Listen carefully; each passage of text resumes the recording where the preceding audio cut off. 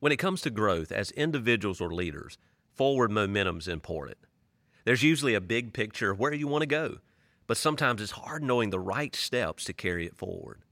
In the next 3 episodes, we're going to share 3 steps to help you move forward. Welcome to the Multiply Podcast, a podcast by Jason Williams designed to help you do your part to change the world. Welcome to the very first episode of Multiply Podcast, where we want to help you do your part to change the world.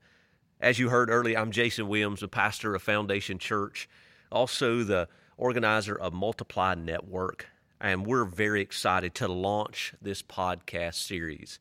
Each month, our staff will work really hard to generate practical and relevant content that you can use to impact others around you, because we believe when lives are changed, the world is changed. So each lesson is going to come with a downloadable resource that will include notes and shareable quotes and links to other podcasts or books. You can find those resources at www.multiplynetwork.info. We want you to give us feedback. So if you have any questions, you can send them to multiplypodcast02@gmail.com. So as we dive into the content today of helping you learn how to move forward as an individual or a leader in your organization and build that forward momentum, we realize that one of the biggest battles in growth for that forward momentum is actually discernment. More specifically, what steps that you need to take or we need to take in order to build that forward momentum. And so when we think about the process of growth, building this forward momentum, we have to realize that growth seems to always start from something or somewhere small. Usually we're looking for something to create a lot of excitement, a lot of energy, but most oftentimes forward momentum comes in small steps and small stages. Think about a child. A child starts as an embryo. A tree will start as a seed. Foundation Church, the church that I pastor, started in my living room with just 42 people, and now we're in a building and we have nearly 300 in attendance in just around 3 years alone. So this introduces a very key principle for growth when we're talking about building the big picture and the forward momentum. We have to learn to think small. That's the key principle we want to highlight and underscore today in this podcast. As a listener, if you learn to think small, the big picture doesn't have to overwhelm you. When I think about the vision of our church, our vision statement here at Foundation Church is simply a vision to change lives. Now, I'm just going to be honest with you. One of our members here at Foundation Church, one of our people that really help us in the trenches, doing the work of the ministry here at Foundation Church, actually came up with that vision statement. When they first told me about that vision statement, I actually was against it for 2 reasons. First of all, I thought about a vision to change life. I can't do that. And so it was overwhelming to me. Secondly, I didn't want it to be an arrogant statement, as if something that we can do. But the more I thought about that statement, the more I saw the power of that truth in that vision statement, a vision to change lives. Though it was overwhelming to me, I realized only God can change a life. And so we love to say around here at Foundation Church, a vision to change lives, because that's something only God can do. But see, we have a part. Our part is we can do simple acts of kindness. We can express generosity. And God can use that as we share the gospel through our lips and how we live to change other people's lives. So that vision statement has become life to us, but we had to learn how to think small. What does God use? How does God work? He uses people. He uses the actions and the efforts of others and the energy of others and even the prayers of others to change people's lives. So actually taking a step back from the big picture caused me to realize if we think small, we can actually create daily actions so we can figure out what to do with the big picture. Some of you may feel stuck right now. How do I move forward? How do I get my organization? How do I get my team to move forward? Because you feel like you're in a holding pattern. This reminds me of a quote by Michael Hyatt when he says, "To accomplish our goals, we must distill our dreams into daily actions."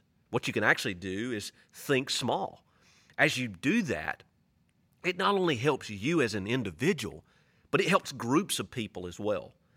When churches or businesses or any group of people learn to think small, they can learn to gain that forward momentum because they're no longer stuck in the seemingly impossible details. Let me give you an illustration of that. I remember recently being in a meeting where everyone was feeling overwhelmed with a task that we needed to complete. We were actually planning an event that seemed so impossible, and the list of impossibilities continued to grow for this group, and everyone was feeling the sense of being overwhelmed and even frustrated. We felt stuck. How do we move forward? I was in the middle of writing this content and thinking about the power of thinking small, and I shared this key principle right in the midst of this meeting that we need to think small about this event. All of a sudden, inspiration and insight just shifted the atmosphere of the room. And in a matter of minutes, we had a plan moving forward, and the plan is still carrying us today as it was built off the energy and the efforts of just one single event. What happened was the big picture, what we needed to accomplish, caused this mental block, and it actually prevented progress. But we started to think small. All of a sudden, we removed the mental blocks so that thoughts and inspiration and ideas could flow once again. I'm sure you're probably thinking, what's the secret? How did we move forward to where we could get to a place where we could think small and crush these feelings of being overwhelmed for us all? Because I'm sure you want to try that as well. You maybe have had some meetings lately where you want to try to put this into action. And so what I would say to you concerning this principle, this key principle of growth about thinking small, I want to build a little bit onto that right now. I want you to think small by reducing the decision to who and not what. Usually what we have to do is what overwhelms us. And so many times we forget about the power of who is around us, who is in the room, who's at the table, what skill sets do they have, what unique abilities do they bring to the table where we can diversify the event, we can diversify the focus, we can diversify the energy and delegate it out to each individual person in that room and their strengths, where they may have a strength that where you have a weakness, and we can accomplish that task more effectively, more efficiently, and even faster as a result of thinking small by reducing the decision to who and not just what. You know, this worked for another leader who led a nation out of over 400 years of slavery to freedom and protection. This leader was Moses. He was a masterful leader in the Old Testament of the Bible. And Moses was rebuked. Yes, he was rebuked by his father-in-law, Jethro, because he was so focused on what he was doing and not on the people around him. Moses started hurting himself and God's people. His protection and focus on the big picture of what he had to do was actually leading to his own burnout and the frustration of the people in need. But thankfully, God used Jethro, and Jethro saw it and he spoke up. Listen to the words of Jethro. I'm telling you, this is thinking small at its best. And how you can focus on who and not just what. It can prevent burnout, and it can help you execute a plan that leads to forward momentum. Here's what Jethro said. What is this that you're doing for the people? Why do you sit alone? And all the people stand around you from morning to evening. So let me give you the interpretation of what Jethro was saying. Moses, why are you doing this yourself? You have more resources around you, people that can actually help you. Jethro was asking Moses to think small, to actually focus on who and not just what he needed to do. Jethro will eventually tell Moses to choose able men to judge with him. By doing so, it would prevent burnout and allow for forward progress and completion of the overwhelming task that Moses had. For Moses, the task was working through the problems of an entire nation of people. Now, I can just imagine what it must have been like for Moses to work through the problems of an entire nation of people. You see, I'm a pastor. Some of you are going to be business leaders. Some of you are just going to be ministry, marketplace leaders. And you get overwhelmed with just a handful of people's problems at a time. I know for me as a pastor, in living in the day and age in which we live today, we're more accessible to people than we've ever been. I mean, we get text messages in the night, we get phone calls in the night, we get text messages in the morning, we get phone calls throughout the day. Somebody's calling with a financial problem, somebody's calling with a spiritual need, somebody's calling with a suicidal thought, somebody's calling with a failed marriage or a marriage that's on the brink of failure. And all of these problems for me as a pastor oftentimes overwhelm me. I feel like I can't handle it all, and truth is, I can't. Now, we need God, but we also need the help of other people. So God has set up in the order of the church that there would be elders and there would be deacons, but also that the body of Christ could be trained to do the work of ministry so that we can share the load of problems and challenges that people have and intentionally, relationally invest in them to help them work through those problems and find Christ and the will of God for their life. As a matter of fact, it can be the people's problems that actually prevent us from seeing the power of thinking small. You know, this has been the case for me at times. Sometimes I stereotype someone. Sometimes I look at someone's past or their experiences or where they are today, and I fail to see the power of how they can contribute and ways that they can give to the work of God or to move the organization forward.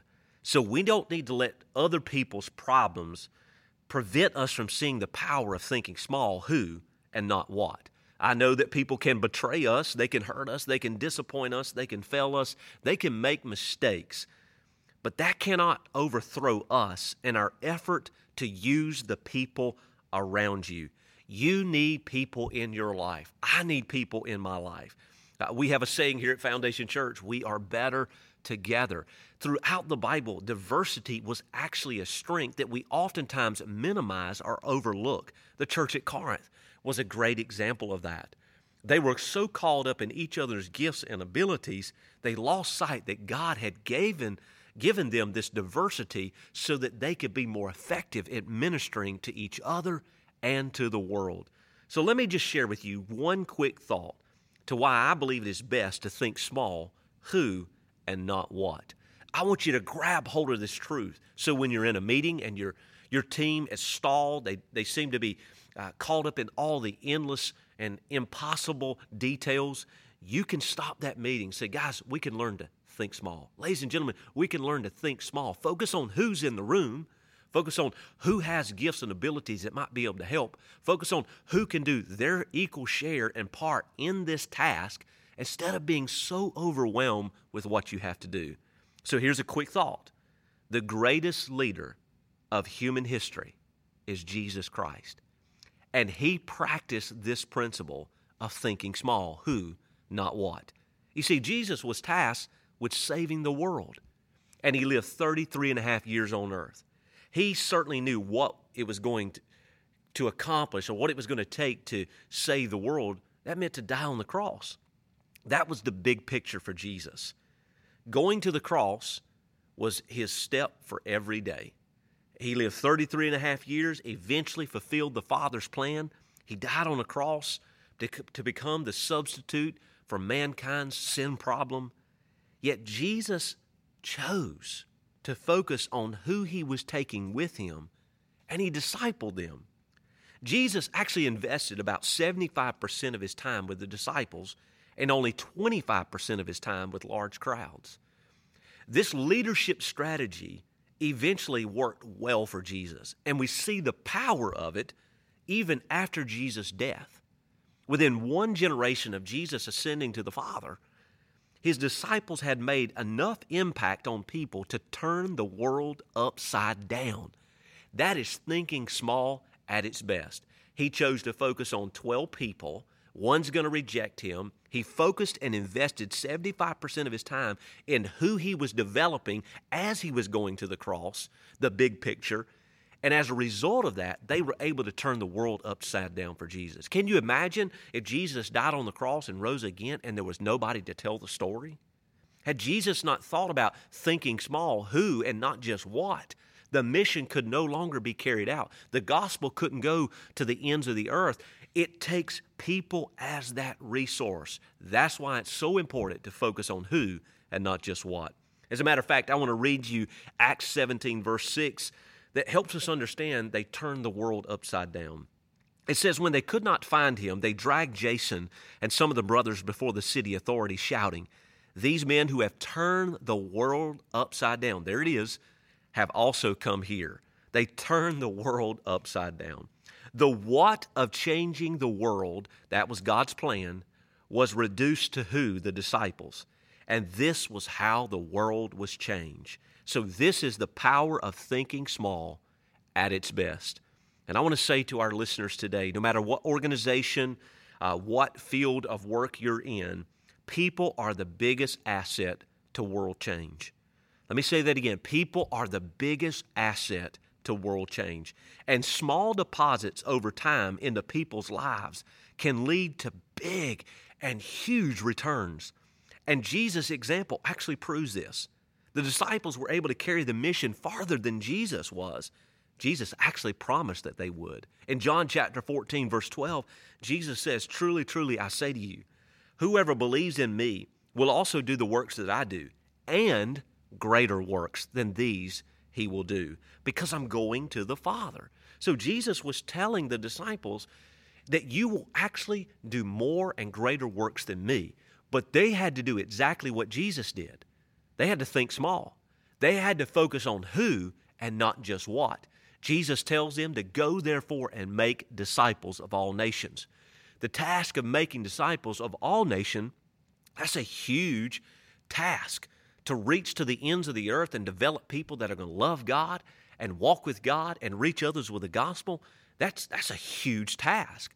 But they had to reduce it through the power of thinking small. Who do I need to invest in?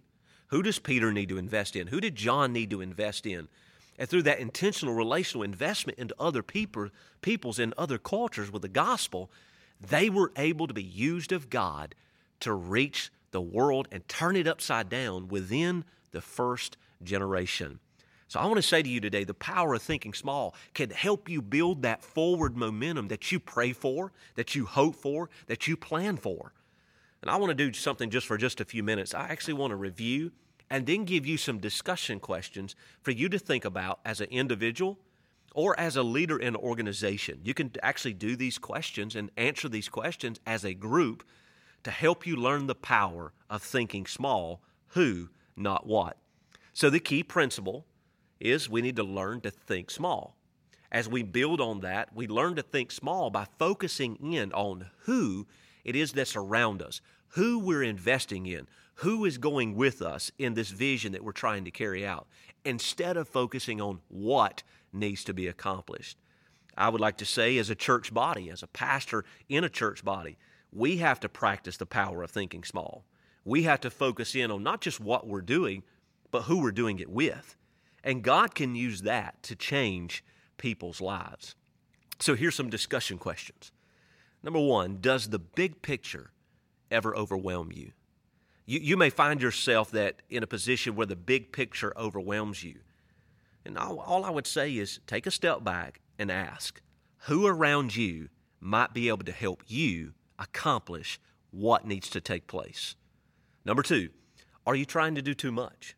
You know, sometimes we get overwhelmed, we get frustrated, we can't accomplish forward momentum because we're drained. We're trying to do too much. Physically, we need time to rest. We need time to recover. Energy, your energy is a renewable resource. You just may need to take a step back, take some time to rest, to renew yourself in prayer, to renew yourself in reading God's Word, maybe take a vacation so that you can be refreshed to build the forward momentum that you need to build. So what is overwhelming you that you could actually delegate or get someone else to help you with? That may be one of the ways that you prevent burnout and actually build forward momentum. The last question I'd like to give you is, how much time are you allocating to invest in people to be sure they understand the vision and the values? We have a saying that I learned from someone else: vision is caught more than it's taught. If that's the case, if vision is caught more than it's taught, we need to intentionally, relationally invest in others in order that the vision will become clear to the people around you. People are your greatest asset to the vision that you have in your heart. So as a leader in an organization or as an individual, it's going to be extremely important that you take time not just to do the work of the vision, to accomplish the what of the mission, but to invest in the people around you. Because just like with Jesus, they can help you carry the vision further and faster than you can by yourself.